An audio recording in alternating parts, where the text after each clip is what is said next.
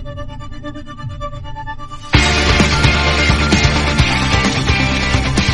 ever get the feeling that everything in America is completely fucked up? You know that feeling that the whole country is like 1 inch away from saying, that's it, forget it? Yeah. Fuck it, I'm Robert. I'm Sarah. And this is Pump Up the Minute. Today we are looking at minute 69. Today we are looking at minutes 69 through 72 of Pump Up the Volume, in which very little actually happens, but still we're at a turning point in the story. Starting with Nora still in Mark's room. She just climbed over the couch to meet his parents. Let's see. Things happen in these minutes. It's just very moving the plot forward in terms of... Well, right, and it's basically 2 things happen in these minutes. And that's it. They're important things, but it's not a lot of things. We've had a couple minutes recently that were very busy. Yeah. A couple segments. Starting with Nora finishing what she was saying. I was afraid you would be mad at me for interrupting Mark's homework. And Brian says, oh, no, not at all. It's fine. And Marla says, you don't know how happy we are to meet you. And Brian says, yeah, really? And Nora says, well, listen, I gotta go, but it was really nice to have met you. And she heads for the door. She turns back and says, bye, Mark. Marla tells her, you don't have to go. It's all right. And Mark, she doesn't have to go. Mark waves, which was nice. And Marla says, we'll leave you alone, as Nora goes to the door and says, oh, I'll see you tomorrow. And then we get I don't know what you call this, but Brian's like, you've been a bad dog, haven't you, to Mark. Ew. Right? The ew moment, I guess.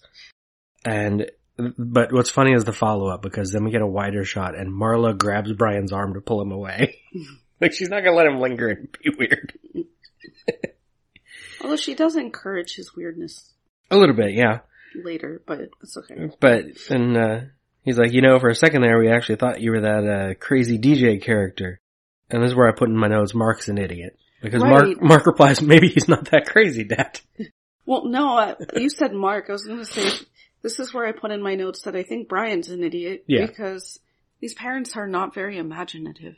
Like, he could be both. He could have had a girl in his room. Yes. And, I mean, it was just seconds ago that they'd been trying to get into his room for apparently... Well, that's what'd be funny is, basically his next show is his last one. Yeah. But if they heard this show and hear him go off the air at a certain moment and come back, they're like, oh yeah, that's him. It's okay. He's basically confirming it. In the script, he does say, oh, I need to tell you something, Dad. And the script is like, oh, and we think he's going to confess. But he doesn't. He just says maybe he's not that crazy. Brian says, right, very funny. Now go get her. And he says, come on, to Marla.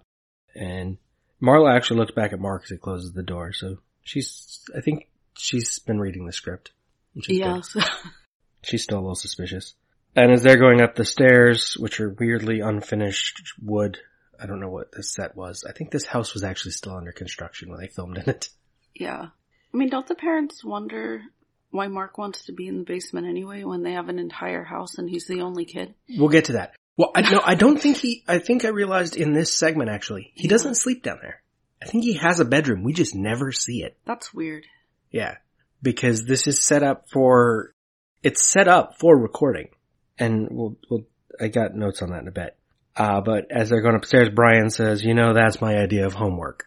Again? Ew. But Marla does say yeah. So, yeah. So we know what they were doing as teenagers. Which we've already heard a little bit about. Mark lifts up the poster with the, if it's too loud, you're too old. And we see get a better look at his equipment, but it is old and weird things. I don't know what they are. Pretty sure he's got his own portable power unit in there. Cause it is the thing he sticks in the Jeep later. Multimeter, which is basically just for measuring signals, and some other thing. And somehow his microphone got in there. We never saw him put it in there. But he grabs it from in the box.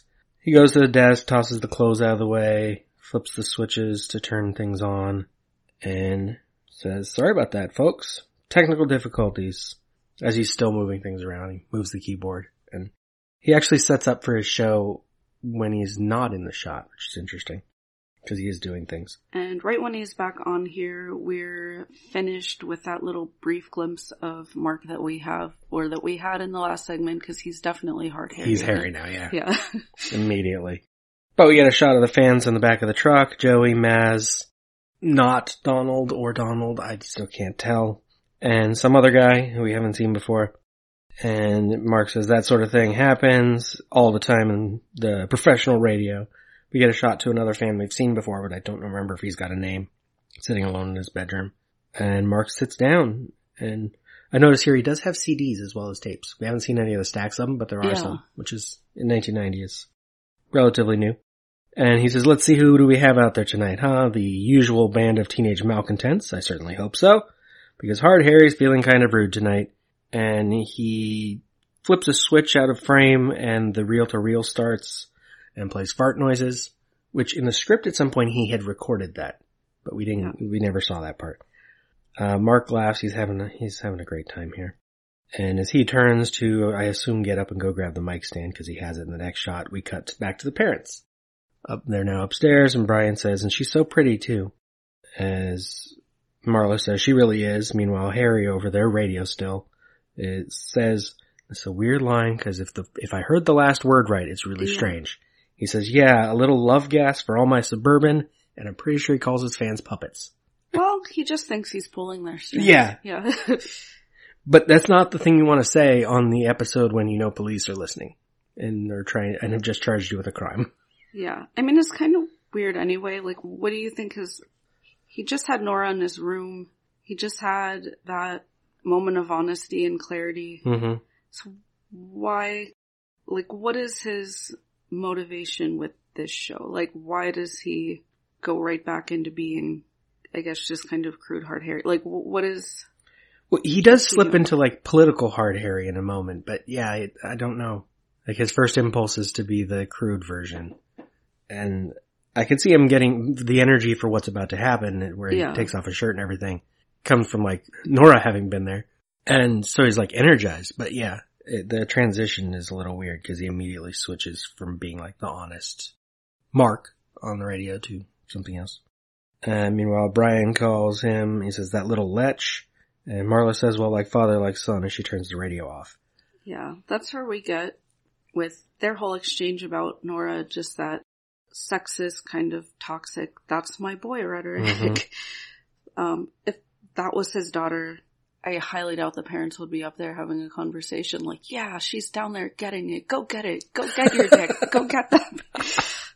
And I don't know how conversations around that went in your house, because I feel like my house, we didn't have those conversations. Yeah, I was going to say, it seems like in yours you wouldn't even have those conversations at all, but I grew up in the very, like, sexist, toxic kind of trope like this, where if I did anything, it was horrible and my parents were, like, super monitoring me, but the fact that my brother had, like, a lot of girlfriends in high school, my dad would be like, yeah, pat him on the back, like, you're awesome, go, yeah.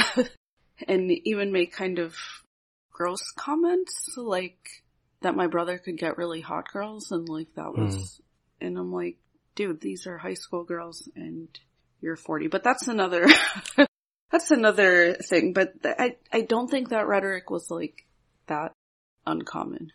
Oh, to be, not. Like, celebrating your boys, and then and it's almost always the rhetoric you get in movies. Yes. To echo that, or real-life echoing movies, or both.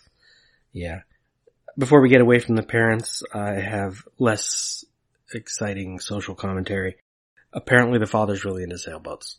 I think I mentioned the sailboats in his office before, but he had models and pictures in his office. There's a picture in the hallway we've seen, and there's also a picture in the living room by the radio. So they like sailboats, and there's more of those little wooden people by the door. Yeah. And the sailboats, I don't know, it's kind of weird, because they didn't really live places where sailing would have been. No, I mean, we don't know where they lived in New York. I doubt it was like Long Island or something. They don't seem that rich. So Marla turns off the radio and we cut back to Mark. And he says, oh, I feel good. Damn. And he takes his shirt off, tosses it on the floor. So he's gonna do tonight's show without a shirt. Yeah. It's interesting. Mark has trouble talking to girls and he has trouble with physical things. Well, he can't be hairy with his own clothes, because every other time he's been hairy, he's had that bowling shirt. Well, that's what I'm saying. It's like, for him, sexuality, what he gets off on is doing this. Mm-hmm. And then he says, well, the big news, the emergency PTA meeting to discuss yours truly. Yes, all the professionals have come out to talk about little old me. And now they've all run home to tune in and listen to what they've all been talking about. We get a shot of Emerson, already home, got herself a glass of wine and a wine bottle on the table. She doesn't seem to be grading papers this time, she's paying attention. And it's at this point in the script, although not in the film, that Mark turns on NWA's Gangsta Gangsta. And the script says, or any militant and provocative song. And he sings along, but specifically in the script it says that he bleeps the swear words. Which I thought was weird. Mark himself bleeps the swear words in his own singing? Essentially the song is on, the way it's scripted, it's like the song lyrics are in there. And it says, since I was a youth, I smoked weed, now I'm and it says, Mark, bleep. Like he's saying bleep really loud over the swear words. I'm not sure. Maybe because he wants the adults to think that's how his show is. I don't know. Yeah. And it keeps going through some early lines in the thing, and I'm like, did he also bleep the, like, racial epithets, or do you sing along with those? I don't know. It's an interesting choice of song in the moment. But he doesn't play in the film, so. Yeah. The song was the second single from NWA's 1988 album, Straight Outta Compton. It only hit number 11 on the US rap chart and not the main Billboard Top 40 at all, but I feel like everybody knows this song. Mm-hmm. Despite of that, Ice Cube delivered the first 3 verses, and then Eazy-E did the last one. All of the NWA members showed up on the track. Right around this time, 1988, is when the gangster rap subgenre was becoming very popular, and it was especially becoming popular with white suburban kids like Mark. And we have like the commodification of rap music with just, again, white suburban males in general. Adam Ragusa writes in his article that he posted on Medium, why do privileged white people like gangsta rap? And he says that when he listened to it, I was watching something from my own country, and yet it looked like something from another planet, a world totally unrecognizable from my own. The streetscape, the clothes, the dice games, the guns, the 40s, the vintage George Clinton samples, the whining analog synth melodies that were just enough out of tune with the other tracks to sound dangerous. It was frightening, confusing, and exhilarating. And he says that even today, today being 2016, so a few years ago, when he published this, that he still listens to Straight Outta Compton at least once a year or so, but not without a degree of internal conflict. He says, to my adolescent self, it was ghetto porn, or more accurately, a kind of armchair ghetto tourism, a way of experiencing the thrill of otherness without actually having to be anywhere other than my comfortable suburban home with my comfortable family and friends, who were basically all like me. And then he says, more gravely, as a consumer, I was at the base of a commercial pyramid that was commodifying and exploiting an image of young black men that stoked white paranoia at a time when politicians were ratcheting up the drug war and the prison industrial complex. And then finally, what I want to cite from this article, he says, the music can hardly be blamed for the toxic way in which white people reacted to it. That image, as represented by NWA, did glorify violence, misogyny, and so dealt in homophobia. But yeah, he says, as basically just talking about how young white men like bought into gangster rap as a way, I don't know, again, like to feel like they were dangerous or to feel like, I don't know, you were 12 and even I didn't listen to it much because I had older sisters and there was a whole different style of music playing in the house that I was into. But I know I had friends, even in the tiny little private school I went to, who would listen to rap and would make a point of like being kind of like Eric and Doug were a couple seconds ago, where they're like rapping in the hall at school. They want you to know they listened to it. Yeah, I know in 1990, the year of this film, we would pass around a lot of like rap tapes in the private Catholic school I went to, and I even got in trouble for cutting class because I was listening to Too Short's tape in the library and then unfound it. What's interesting as we bring up NWA today is that Ice Cube is in the news in 2020 for some recent tweets that people took as being support or an endorsement of President Trump. I think his tweets were in... Well, they weren't even his tweets that started it.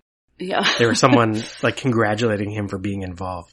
But really, that's all he was, is they came to him, and so he showed them stuff he had, things that could be done for Black Americans. And he's like, his thing after the fact, when everyone thought that meant he was a Trumper, is, well, no, helping out Black people is bipartisan, and anyone who wants to look at his ideas can come to him. I'm like, that's cool if it's true, although in the meantime, Trump campaign people are using Ice Cube's name.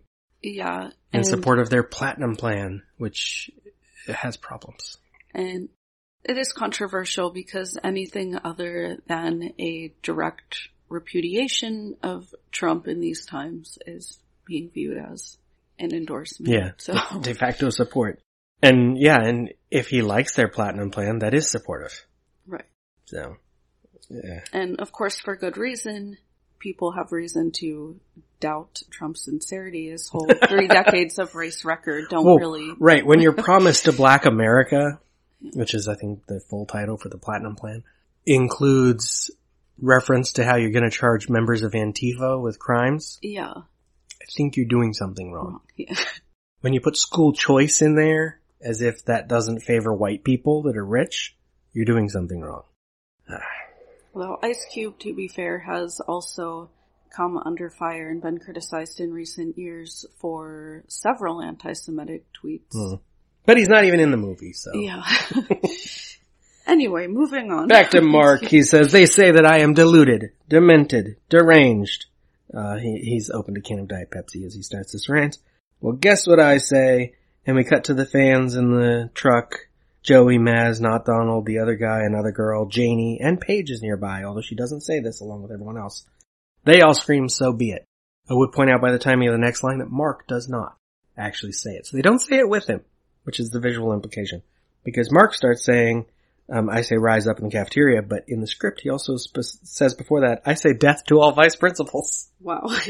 I say rise up in the cafeteria and stab them with your plastic forks. And we see Murdoch is listening. He should have said sporks. That was such a... That would be, yeah, that would have been funny. And Murdoch is listening, and he's with Crestwood. The camera pans over to her. She's got a Shakespeare bust behind her, which, classic school decoration. And as Mark says, I say flogging and flagellation for Mrs. Crestwood. First of all, note, flogging, of course, is hitting someone with a whip or a stick. Flagellation implies that you are using a more specific implement made for that, such as a cat o' nine tails, or a chumbok, or a knout, or switches, or any other thing. But the thing is, as he says, she gets 100 lashes. She's drinking brandy, so she's drinking now. Yeah. After that meeting. And clutching her pearls, which is a very specific visual. Yeah. Like literally clutching her pearls. She gets 100 lashes for every single kid that she has hounded out of that fucking place. I say down with all the guidance counselors, and we cut to Deaver, apparently in his office. Make them work for a living. Deaver, by the way, his office up at the top says motivation and goals. Yeah. And he's got posters. One is of Reagan and Gorbachev that says vision. We'll see more in a second. He says, I can't stay away from this man. Oh, Mark says, better yet, make him take guidance counseling in the script. He says, I can't stay away from this man. I gotta give him another call. Here I come, Deav. I find the logic of this weird that the police are tapping the hotline. Yeah. Because he called Deaver at home before, and he already called Deaver. Why would he call him again? They should have been tapping like Crestwood's home or someone else's. If they think he's gonna call someone. I don't know. So woman answers the hotline voice and says, hotline, believe it or not, we care, which is not the acronym. It's believe it or not, I care. Bionic. Bionic doesn't make sense. Mark says, hi, believe it or not, this is Hard Harry, and I would like the pleasure of speaking to Mr. Deaver. And we cut to a soundboard, and I have to nitpick. It's a Singer Digital Communication Analyzer, which to trace a phone call, you don't need. Yeah, I was wondering about the reality of the tracing of calls and the hiding, like how much of this was real. There's a trope in movies and TV that it takes them 60 seconds to trace a call. Mm. That comes from when literally it took them time to figure out where the call was traced to because they had manual switchboards. So they had to contact the switchboard, see what the wire was connected to, and go from there. By the 80s, there were electronic switchboards, which meant if you were calling from a landline, your carrier knew where the call was coming from immediately. Interesting. Yeah, I didn't even know that. And so all the police need is a warrant to have that information, and they just gotta ask. They don't have a machine that's saying they're tracing the call backward like they always have in movies. And they certainly don't have this, which is basically more appropriate for recording his voice and maybe trying to modulate it back to what he sounds like, I guess. I'm not sure. I couldn't figure out exactly what it does, but you don't need it to trace the call. And the hotline, the woman says, just a moment, I'll see if he's available. So this is in a room, there's a cop, there's Deaver, and this woman. And Mark says, I love it. They just put me on hold. I'm waiting for you. You can run, but you cannot hide, Mr. Deaver. We get the wide shot with them in the room, and we see more of Deaver's office. He has a March on Washington poster that says civics. And he has a poster that says courage, and it's some general, and for the life of me, I could not remember who it was, and I didn't know how to search for famous general by his outfit on Google. Yeah, I have no idea. Finding things like that out is the outfit looked like Fidel Castro, and I'm like, that's not Fidel Castro. I could see the face. It's not him. At one point, I thought it was Pinochet, and I'm like, that's a weird thing to have on the wall. And I looked it up. It wasn't him. So at this point with Mark escalating, being more direct in his call out, just the visual escalation of him tearing off his shirt, and just, is he pretty much sure at this point that he is going to get caught, so he's just he's been charged with a crime, so. Yeah. At this point, he either needs to not go on the air at all, or not care. Yes. And he's decided to care. Although it's hard to say why. Yeah. It seems like it would come better after the next conversation he has with Nora. Yeah. But he was energized by her just being there. Which is weird, because he never was before. No. Yeah. I don't know, anyway. And in the script, the last time she came to his room, she didn't have pants on, so who knows? He's a weird kid. Yeah. But Mark has a good line here, because Deaver says, hello, my young friend. And Mark says, you're in on it, right, Mr. Deaver? So Mark has figured out, like, they're specifically he knows what's going on.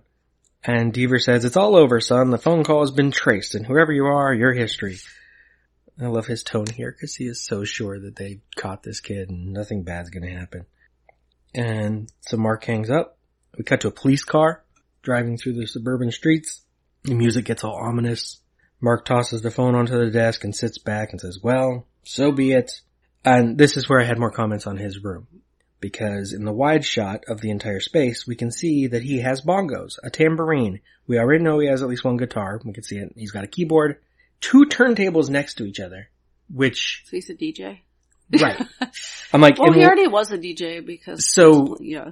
We never see it happen, but I guess what his parents would think is he's putting out, like, hip-hop songs all the time. Just doing he's making rap music down here. Because that is how it's set up. Because unless he's doing that, this setup with the desk in like a slight curve with all the equipment lined up just screams pirate radio DJ station. It is very obvious visually in front of that couch. But also, yeah, there is nowhere to sleep in this room. So I'm assuming he's got a bedroom we just never see upstairs.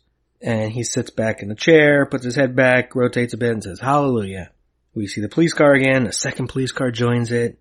They got their lights on. Because the streets are so empty, either this neighborhood still wasn't lived in reality, or they weren't running the noise. They just turned on their lights and drove through an empty street in the middle of the night.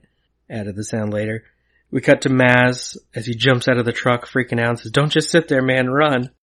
Joey starts to follow him, and I notice that Doug and Eric are there, which is interesting. And Maz grabs Joey and as he bumps into him and flings him behind him for some reason. I don't know why. Maz is freaking out. And we cut to the police cars arriving at a house. And they say something over the radio. I couldn't tell exactly what it is. It's not a police code. 424 and I think property check. And then we cut to Mark as he gets back on the mic and says, don't worry about me. I'm alright. See, I'll bet what's happening out there is that the police are busting some poor little old couple. And we cut to already, even though it's been seconds, the police are now talking to the old couple in that same driveway. As some police officers are already looking around outside, which doesn't make any sense. If they think the thing's coming, they should be searching the house. Yeah. It happened way too fast. And one cop says, find anything? And Mark still on says, who have been unknowingly supplying me with my phone feed. And that's when the one cop says, there's a phone line coming into the shed here. And he points his flashlight at something. There's a shed by the side of the house. And that's where the segment ends. In case there's any confusion here, because you asked this, that means Mark has a cordless phone attached to their phone line at their shed and then just takes the receiver with him. So he has to charge it over at their shed occasionally. I guess since they're old, they never check their shed. Yeah, I was trying to figure out how that worked, and it seemed like Mark would have to be really close by, because in my experience with cordless phones in the late 80s, even the early 90s, is you couldn't really take them that far. Sometimes I'd take mine from like one end of the apartment. We didn't even have a big house to the other, and it would already be like giving out. And it wasn't that bad of a phone. It was just a phone. They specify in the next segment that it's he could be anywhere within 1,000 yards of here, which I don't think cordless phones were that good. 10 football fields. That's a very long way. And if they were that good, people in the same neighborhood couldn't own the same cordless phones. Exactly. Which would be bad for business. 1,000 yards could be 100 houses. But the good thing is, with any distance that's more than a few houses, it's going to be really hard for the cops to find him. Because if he doesn't use the phone anymore, they can't triangulate anything. And trying to get a warrant to search an entire neighborhood for a guy you've only charged with, I don't remember what the wording was, but helping, like, not talking someone out of killing themselves? There's not much of a charge there. So they don't have much grounds to get a warrant for a whole neighborhood. So he's doing okay. But that's all for this segment. It ends when they find the phone line. And we'll get to more of that next time. In the meantime, if you want to hear more from me, you can listen to Cock and Bull Movie Talk every Tuesday. I'm going through a bracket of my favorite films. Pump Up the Volume was on the list, but it didn't make the top set of the bracket that we're getting into more detail. And that's every Tuesday, and you can follow it on social media. And if you want to hear more music and social commentary, you can listen to Life as a Playlist, my podcast, and you can also follow Life as a Playlist on Facebook, Twitter, and Instagram. Speak out! They can't stop you! Find your voice and use it! Keep this thing going! Pick a name, go on the air. It's your life. Take charge of it. Do it! Try it! Try anything! Spill your guts out! Say shit and fuck a million times if you want to, but you decide! Just fill the air! Steal it! Keep the air alive! Follow this show at Pump Up the Minute on Facebook, Instagram, and Twitter, or check lemmingdrops.com for links. Talk hard!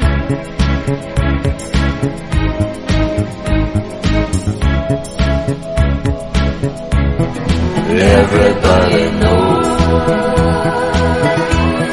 Everybody knows. That's how it goes.